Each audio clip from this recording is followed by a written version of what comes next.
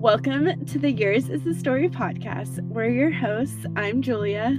And I'm Jill. This is a storytelling podcast that entertains, encourages, and points you to Jesus. A few weeks back, we had a conversation with Curtis Hofmann about Selah retreats. If you haven't listened to that episode yet, I'd highly recommend going back to episode 5. But we do have a part 2 to that conversation. Completely different topic, but highly encouraging and inspiring. So I hope you enjoyed today's conversation of part 2 with Curtis Hofmann. So I was a part of this, I went to a Bible college, and the part of your second year program is you go on a mission trip. And so the director of the program, his name was Dan, and he set up this trip with our mutual friend JJ and Kevin Wright, Sean Boone. And so we all went to Nicaragua together. And long story short, we're, praying for people, and when we weren't praying for people, we were surfing some really good waves, and it was like a surf and serve trip kind of thing. But I remember the waves were firing this one day, and JJ's like, "Hey, we're gonna go to this house down the road," and I just remember feeling like, I do not want to sit. And yeah, typical selfish 21-year-old kid. But I was like, okay. So we got in the truck and we pull up to this house, and there's this lady I can see, hanging clothes on a clothespin, but she's like feeling for it, and her eyes are kind of looking off to the side.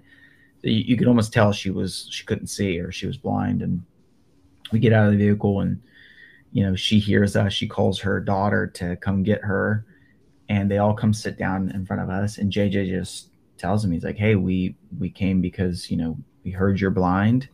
And I guess JJ knew the family. And he's like, "And we believe God wants to heal you." And I was like, whoa. Like, I was just like, are we going there right now? I was just like, I was uncomfortable. But yet I was like, I did believe that God could heal and would heal. But JJ was like, no, he will. And Dannon was like, yeah, let's go, And so she sits there, and we start praying for her, and she points to Kevin in the middle of the prayer. She's standing right in front of me. She's like, "There's an angel right there," in Spanish. And I was like getting a little freaked out, because I could understand quite a bit of Spanish, and I knew what she had said. And I was like, whoa, because Kevin was wearing a white shirt. Mm-hmm. So like she was, and I think he had white board shorts on too. So she was seeing the white, and literally before our eyes, her cataracts went away. Wow. And she got her vision back, like full on. Wow. To the point that we're so praying, and she starts calling for her grandson, and her grandson runs over, and she sees him for the first time. And we watch this embrace, and she's literally like counting the stripes on his t-shirt. And it was, we watched blind eyes heal, for her to see again after all this time it was radical. Yeah. So that's what happened that day in Nicaragua. Yeah, I'll never forget it. That's really cool. That's amazing. What was the car ride like after that? You guys just sitting in silence? Were you like, I can't believe that happened? It was more just like, like how you're so excited about something. Like, I felt like someone won the lottery or something. Mm-hmm. Like, we couldn't stop laughing. It was like, what? I didn't even think we thought about surfing after that. We were so shook on what had just happened that it was just like, that was insane, But, we saw a lot more of that throughout the trip. And, since then, of course, that changed the way I prayed for people after that. So I've seen quite a bit of that stuff. Do you feel like since then you pray bolder, or do you go to people's houses, knock on their doors, and ask to heal them? Like, how's your prayer changed? Yeah. How's your life changed since then? Yeah, I definitely, when I pray for people, especially on physical healing, I do not ask if God wants to do it. I believe that is his will, that he does want us whole.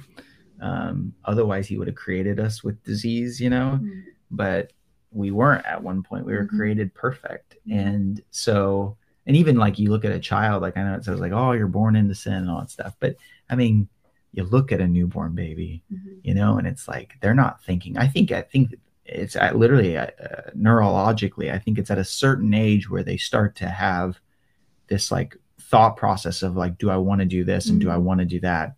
So they literally are like perfect and innocent in this state. And so I say all that to say, I believe God wants us well, and he's just looking for people that believe that about him and that are willing to step in the gap.